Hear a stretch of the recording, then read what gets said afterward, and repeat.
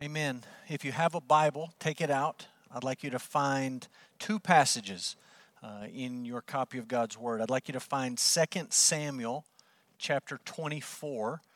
We're going to read most of our story from 2 Samuel 24. I'd also like you to find 2 Chronicles 21. We're going to read the last part of our story from 1 Chronicles 21. So 2 Samuel 24 and 1 Chronicles 21. Every 10 years, the United States government carries out a census. They try to count every single person living in the United States of America. We're not the first nation to carry out a census. We are, some historians would say, the first nation to put into our founding documents, our Constitution, that a census is something that we're going to do. It's a legal requirement. Article 1, Section 2 of the United States Constitution says that every 10 years there will be, quote, an enumeration of persons. And there's some interesting history when you go back and look at previous censuses. We're in a census year this year, 2020, and I came across a great story. It comes from 1890 when the United States Census introduced a new piece of technology. I realize you look at this picture and you don't think that looks very technological, but in 1890, this was a big deal. And the man on the left is a man named Herman Hollerith, and the machine on the right is a Hollerith machine. And so this was 1890, and here's the story of Herman and the Hollerith machine. In 1888, the United States government had a contest. It was open to anybody that wanted to participate. And the contest was related to the census. They said, we want you to build a machine that will help tabulate the census results more quickly. They opened it up. Anybody can participate. If you win the contest, you get the government contract. We'll buy your machine. We'll build your machine. There were a whopping 3 entrants into the contest. There were 3 contestants in 1888. They gave each one the results of the census from St. Louis from 1880, and they said, we're going to time you. You have to tabulate all the results from St. Louis. We're putting you on the clock. These were the results. The first contestant completed it in 189 hours, all the results from St. Louis. The second contestant took 156 hours, and Herman Hollerith and his Hollerith machine completed the entire task in just 78 hours. He won the contract. The United States government used the Hollerith machine in 1890, and they actually used it all the way up through the 1950s. This was used to tabulate census results for decades and decades afterwards. So this is 2020. It's a census year. Some of you have gotten your census in the mail. You've done it online. This year there are 10 questions on the United States Census. The original census that was carried out had 5 questions. If you filled out a census form 10 years ago, you might remember it had 50 questions. And so the number of questions varies decade by decade. We're at 10 questions this year. The government uses the census to plan congressional districts and state representation and tax dollar allocation and that sort of stuff. And people have varying opinions about the United States Census. Some people see it's an invasion of privacy. They don't want the government to know anything about them. Some people think it's mildly annoying and it's just something they don't want to bother with. And some people think it's vital and necessary and important. My point in all of this is to say, as Americans, we're very familiar with the idea of a census. It's not foreign to us. And our story tonight in 2 Samuel 24 and 1 Chronicles 21 is a story about a census. We've come all the way through the life of David. We started with David being anointed as king in Bethlehem, the youngest of Jesse's sons. We followed him all the way through his rise to power, the highs, the lows, the ups and the downs. We're now at the end of David's life. And at the end of David's life, he decides, I'm going to take a census of the people. And because that's so familiar to us, we hear that, we read that, and we say, well, Of course you need to do that. You need to know how many people are there. You need to know where they live. You need to know something about them. It seems completely normal and completely routine for us. It's clear when we read this story, it wasn't normal, it wasn't routine, and it wasn't something that pleased the Lord in any way, shape, or form. It wasn't a necessity that David had to carry out as king. It was actually a very dark day for Israel and a very dark day for David. It's interesting, many authors who write about David's life don't say anything about this. As we've gone through this study of David's life, there's been about 5 books that I've referenced regularly, and I've shared quotes with you and ideas with you from those books. 3 of those authors say absolutely nothing about this. They don't mention it. They just pretend like it's not there. Part of me sympathizes with them. It's a difficult passage, as you'll see in just a minute. There's some pieces to this story that are hard to make sense of, and that, just to be honest with you, I don't have all of the answers to all of the questions that we might ask. But it is an important episode in David's life, and it teaches us some very, very important lessons that we need to learn. So, we'll start with a quote from Charles Swindoll. He says, "There is no such thing as outgrowing sin." In 2 Samuel 24 and the parallel passage, 1 Chronicles 21, we're given a vivid account of a tragic example of this when David, in the latter years of his life, committed a sin that affected thousands of lives. This event probably took place on the heels of a war between Israel and her age-old enemy, the Philistines. Interestingly, we find a parallel here between David's last battle, or one of his last battles, and his first battle. Both were with Philistines, and both involved giants. David killed Goliath in that first battle. In this last one, a brother of Goliath was killed, as were several others who are called, quote, descendants of the giants in Gath. I'll let you dig into the text to read about some of these final battles that David fought. Our focus is on what happens after these final battles are fought and David carries out the census. So we're going to break it into a couple of episodes. So we'll start with episode 1, the census itself. We're just going to read the story. 2 Samuel 24, we'll read verse 1 all the way down to verse 9. Again, the anger of the Lord was kindled against Israel. Just keep that phrase in your mind. The anger of the Lord was kindled against Israel. And he incited David against them, saying, "Go number Israel and Judah." So the king said to Joab, the commander of the army who was with him, "Go through all the tribes of Israel from Dan to Beersheba and number the people, that I may know the number of the people." But Joab said to the king, "May the Lord your God add to the people 100 times as many as they are, while the eyes of my lord the king still see it. But why does my lord the king delight in this thing?"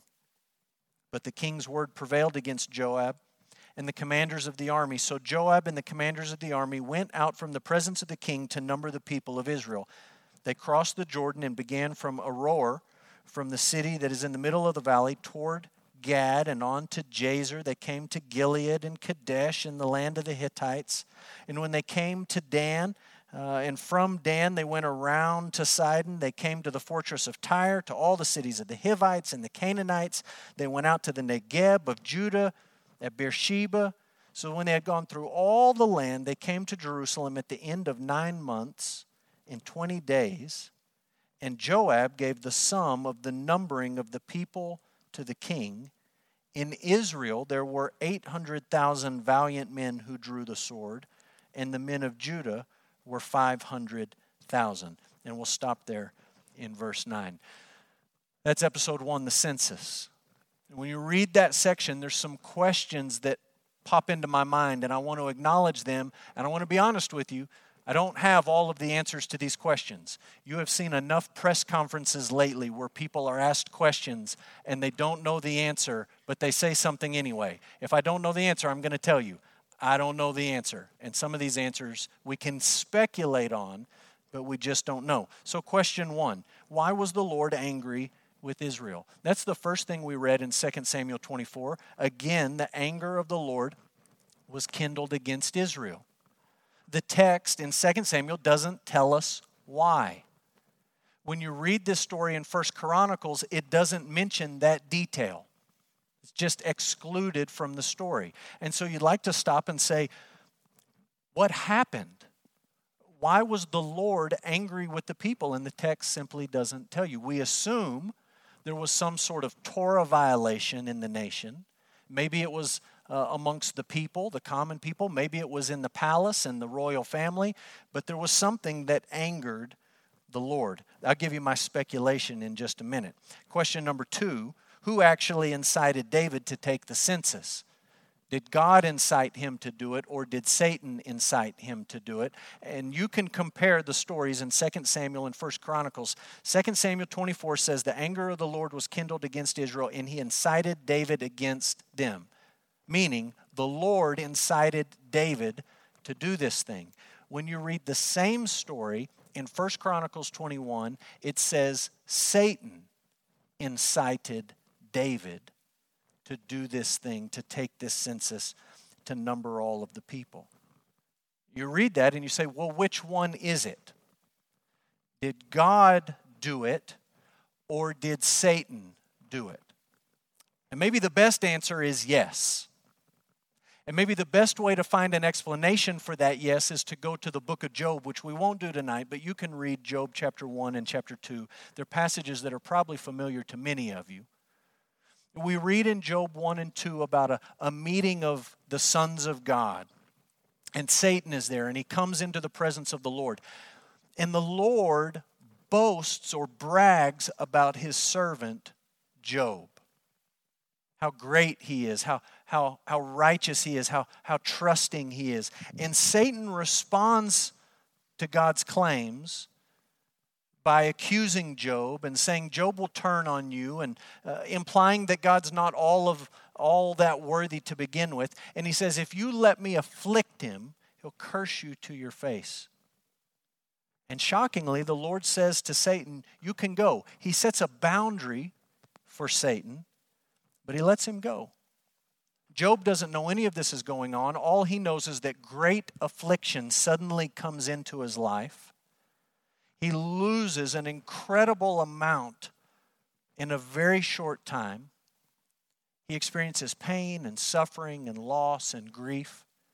And at the end of it, in Job 122, Job says the Lord had afflicted him. And verse 22 says, when Job said that, he did not sin with his lips. Meaning, it was not sinful for Job to look at his situation and to say that God in his sovereignty was behind it. We've had the curtain pulled back. We know that the immediate cause was Satan. He was allowed to tempt Job. But we also understand what Job understood, that none of it would have happened to him if the Lord had not allowed it. He was sovereign and in control of all of it. And I think that's the best way you can understand this scenario. Was the Lord angry with Israel for some transgression? The text says that he was. Did Satan want to destroy the people? And did Satan want to tempt the people to evil? He did. And the Lord allowed that temptation to take place. And yet it's also true, 2 Samuel 24, that the Lord was sovereign over all of it. And that in allowing something that he couldn't stop, it's right to say that he actually, in a sense, did it. There's a quote from a Bible scholar named Robert Bergen that I think is helpful here. He says, in order to bring judgment against Israel, the Lord, quote, incited David to, quote, take a census of Israel and Judah. The writer's attribution of the action to the Lord is not contradictory to 1 Chronicles 21:1. It reflects his understanding that Yahweh is the Lord of the universe, exercising dominion over all powers and authorities, whether in heaven or on earth. He goes on to say this: the fact that the Lord oversees the entire judgment process is ultimately a comfort. This is what I want you to see. It's ultimately a comfort to humanity. It means, whether you see it in Job or where you see it at the end of David's life, it means that no malevolent action can occur that is not subject to God's oversight and divinely imposed limitations. It also means that nothing can occur in the universe that God cannot ultimately use for good. And he gives you some examples of passages that you can look at. Genesis 50, the story of Joseph. Acts 2, the story of the crucifixion. Romans 8, the story of our suffering.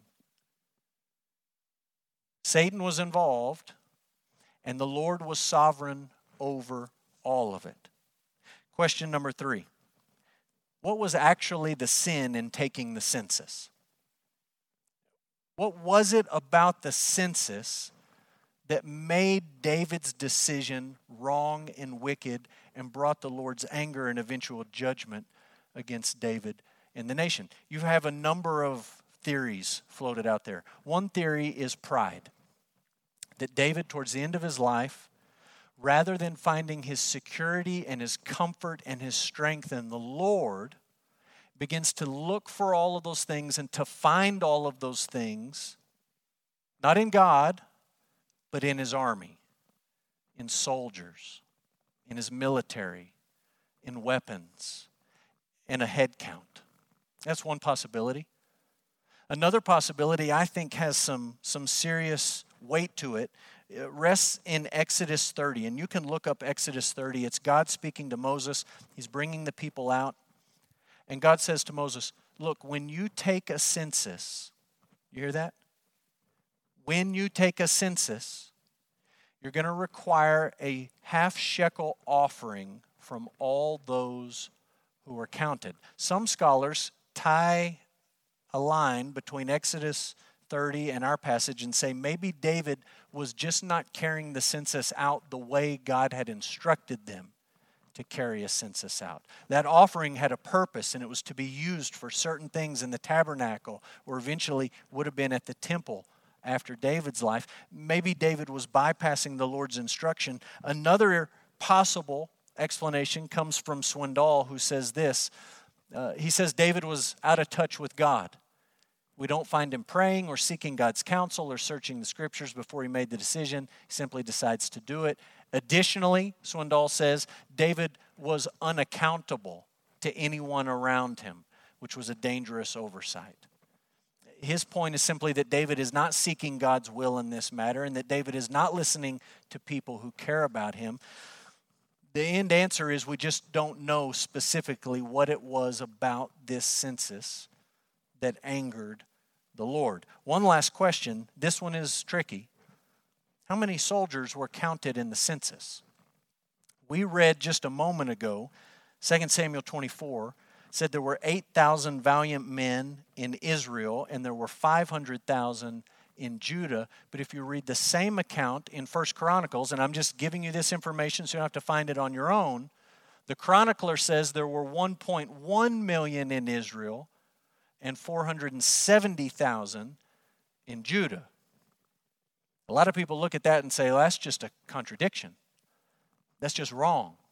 One is right, the other is wrong, or they're both wrong, but they both can't be right. I would just suggest to you that this shouldn't bother you, that you shouldn't see this as a contradiction in the Bible. I think it's entirely plausible to assume that both authors, the author of 2 Samuel and the author of 1 Chronicles, had access to the actual census numbers, the actual census records. And perhaps they looked tribe by tribe, region by region, and perhaps they rounded differently and added them up and came to different totals. That is not at all outside of the realm of possibility. Another thing I would suggest to you is that 1 Chronicles was written many years after 2 Samuel. And whoever wrote 1 Chronicles had read 2 Samuel. We know that because so much of it is so close. But some of it's different. And when the author of 1 Chronicles wrote his account, he didn't blush in reporting different numbers. He didn't see a contradiction there. And the last thing I would say to you, we use numbers like this all the time, rounding different ways. We use it when we talk about maybe average for church attendance. How many did you have on a Sunday? How many do you normally have on a Sunday? We use numbers like this in sports all of the time. And I'll give you an example. Kansas Jayhawks. They play in Allen Fieldhouse. This was our year to win the national championship. I'm still grieving that the tournament was canceled. I'm one of the Jayhawk fans who says we should hang a banner. We were number one at the end of the season. That should count as a national championship. We should get to put a banner up. They probably won't do that. Here's my point. I don't know when this game was. I don't know who they were playing.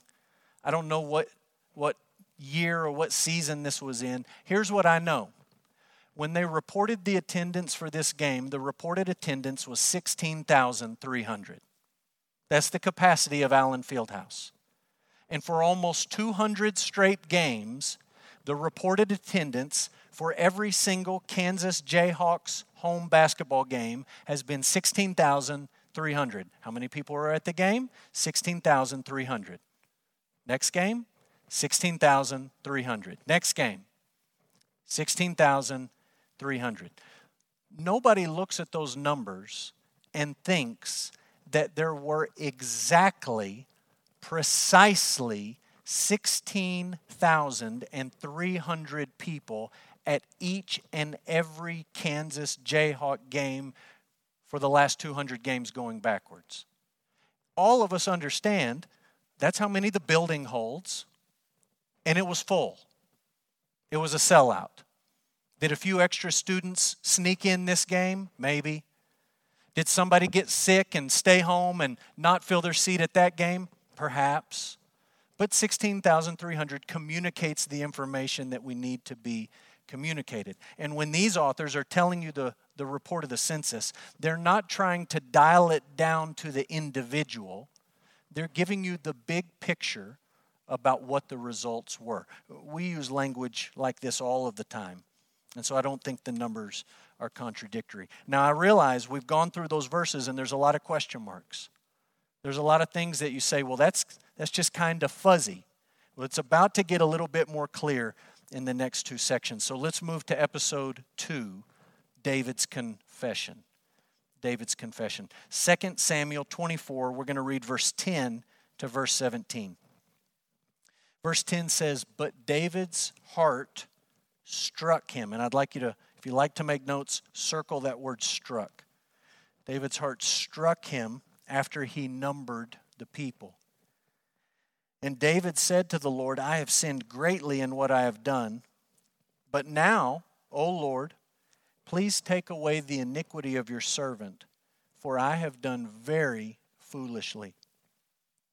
And when David arose in the morning, the word of the Lord came to the prophet Gad, David's seer, saying, "Go and say to David, thus says the Lord, 3 things I offer you. Choose one of them that I may do it to you." So Gad came to David and told him and said to him, "Shall 3 years of famine come to you in the land? Or will you flee 3 months before your foes while they pursue you? Or shall there be 3 days pestilence in your land? Now consider and decide what answer I shall return to him who sent me." Then David said to Gad, "I am in great distress. Let us fall into the hand of the Lord, for his mercy is great. But let me not fall into the hand of man." So the Lord sent a pestilence on Israel, and from the morning until the appointed time, there died of the people from Dan to Beersheba 70,000 men. And when the angel stretched out his hand toward Jerusalem to destroy it, the Lord relented from the calamity and said to the angel who was working destruction among the people, "It's enough. Stay your hand." The angel of the Lord was by the threshing floor of Araunah the Jebusite. Then David spoke to the Lord when he saw the angel who was striking the people, and he said, "Behold, I have sinned, and I have done wickedly. But these sheep, what have they done? Please let your hand be against me and against my father's house."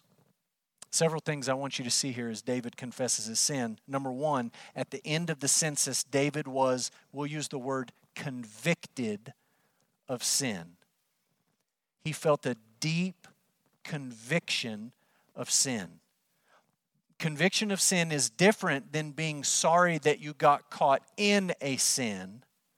Conviction of sin is the idea that you're sorry you did the sin. David feels conviction. And the text in verse 10 says, David's heart struck him. His heart struck him. That word struck is the Hebrew word nakah. Nakah. Here's what the word means in other contexts. It means attack, assault, destroy, slaughter, wound, cripple. It's a violent word.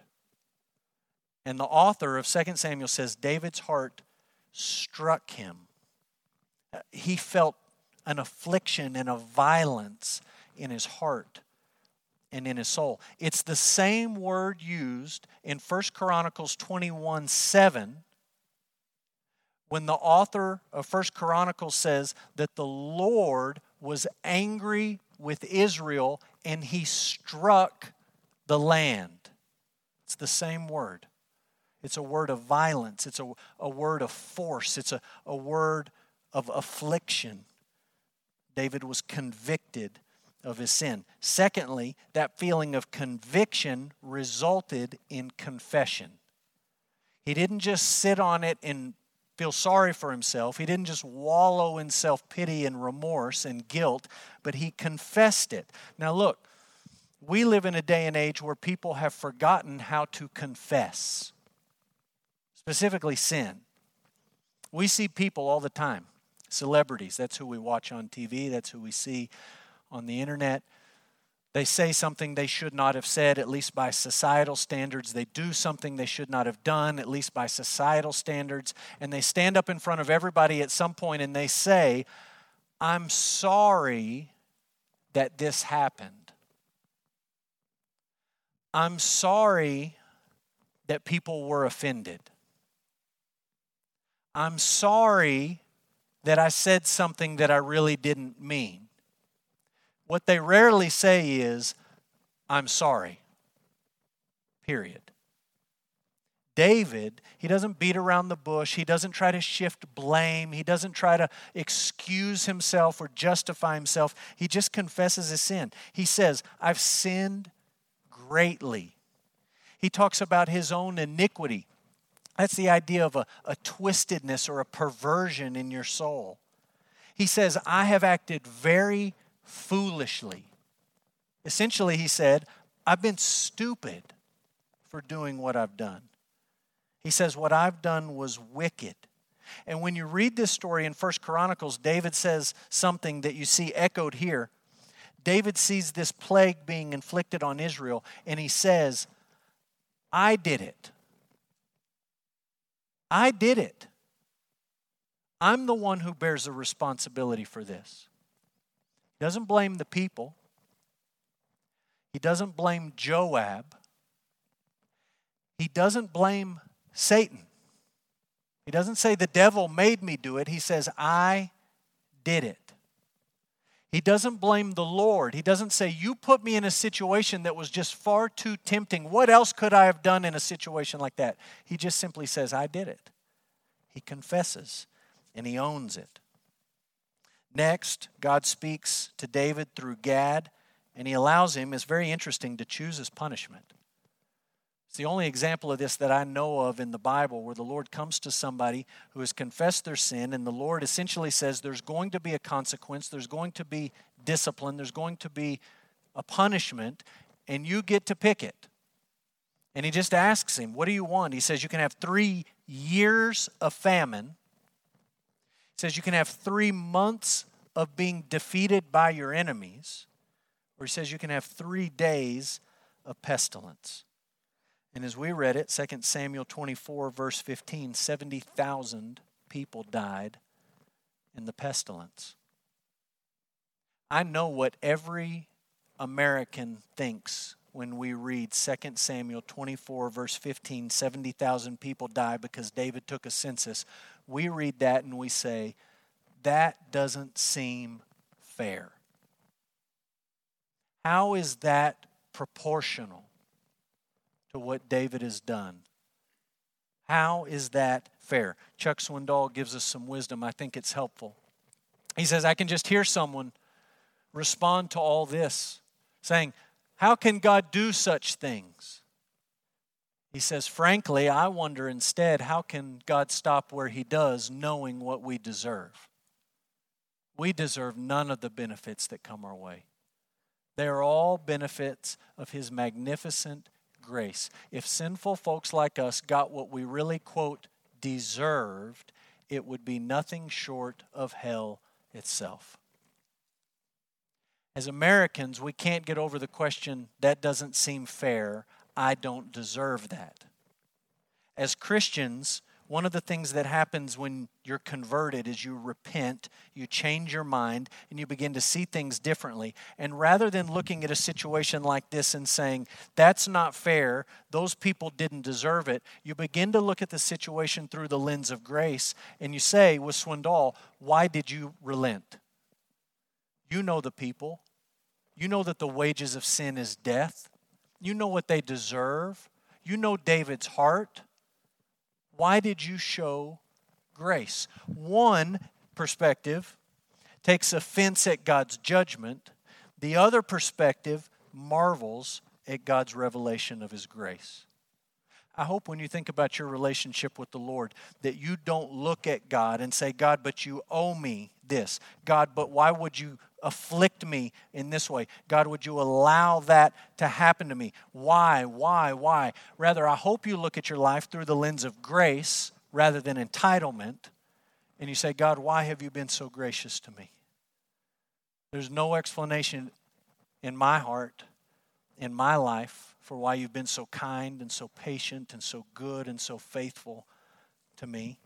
I hope you have the right perspective.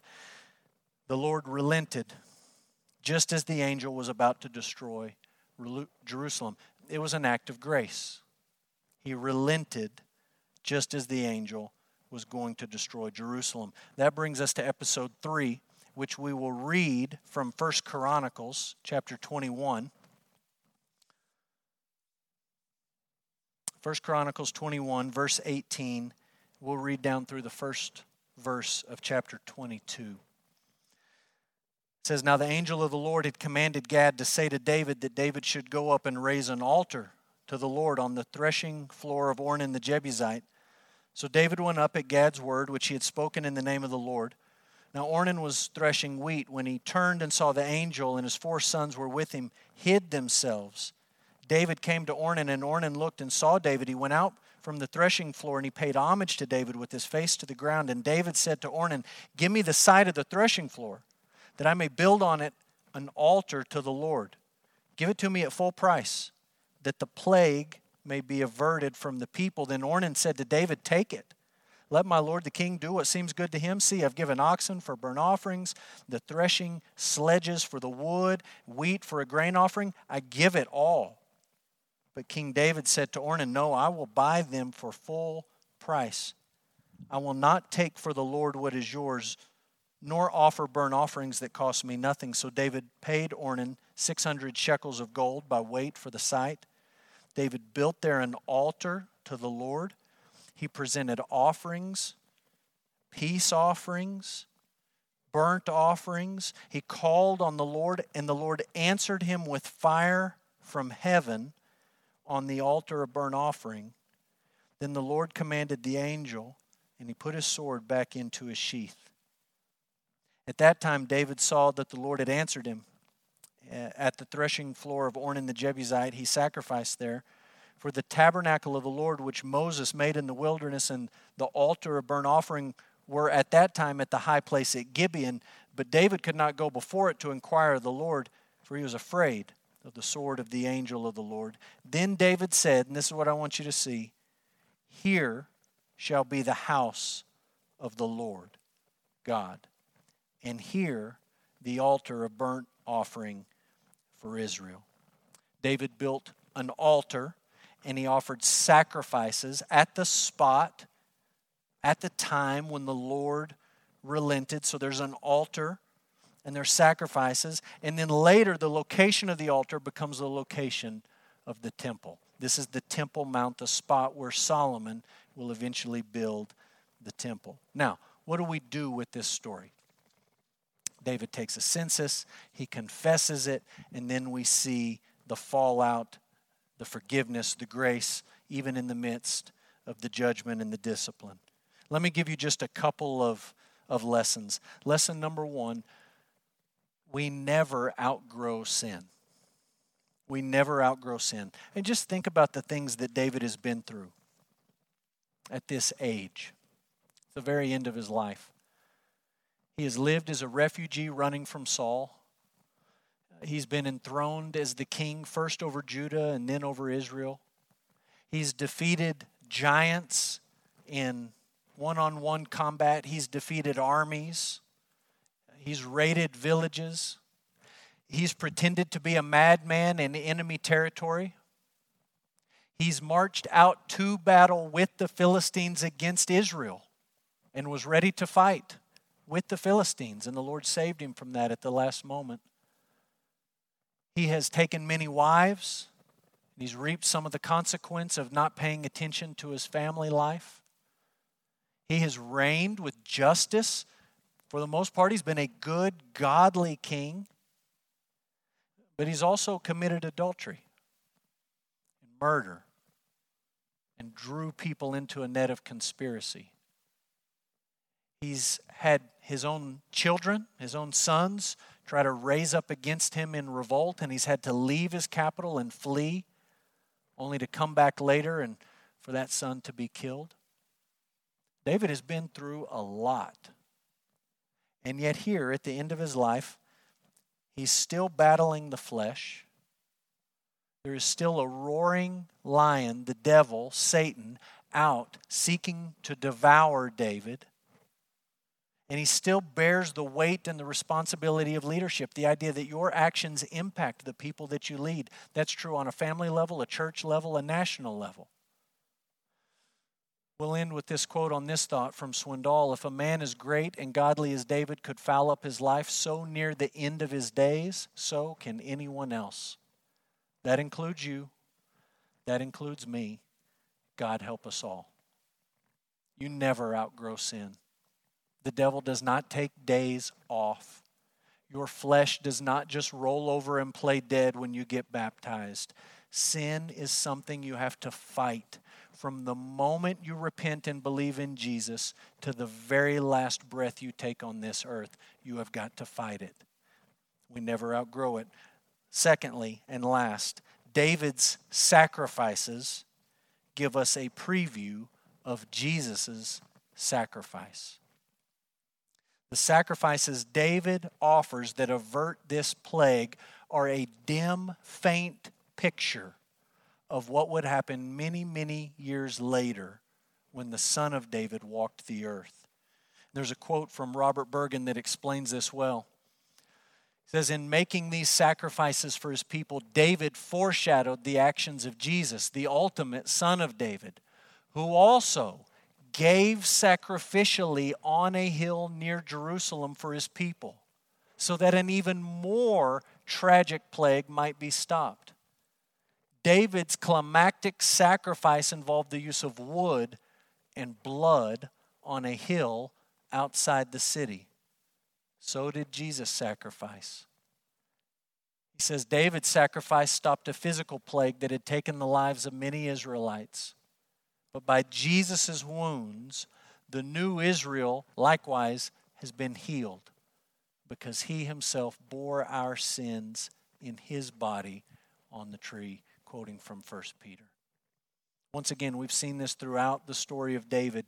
All of these episodes in his life give us just a preview, a glimpse, a glimmer, a short window of hope into what the Son of David would do, who he would be, and what he would accomplish on our behalf. And these sacrifices that David offered that avert this plague point us forward to the true sacrifice that Jesus offered that saves us from sin, from death, from ourselves, from the devil.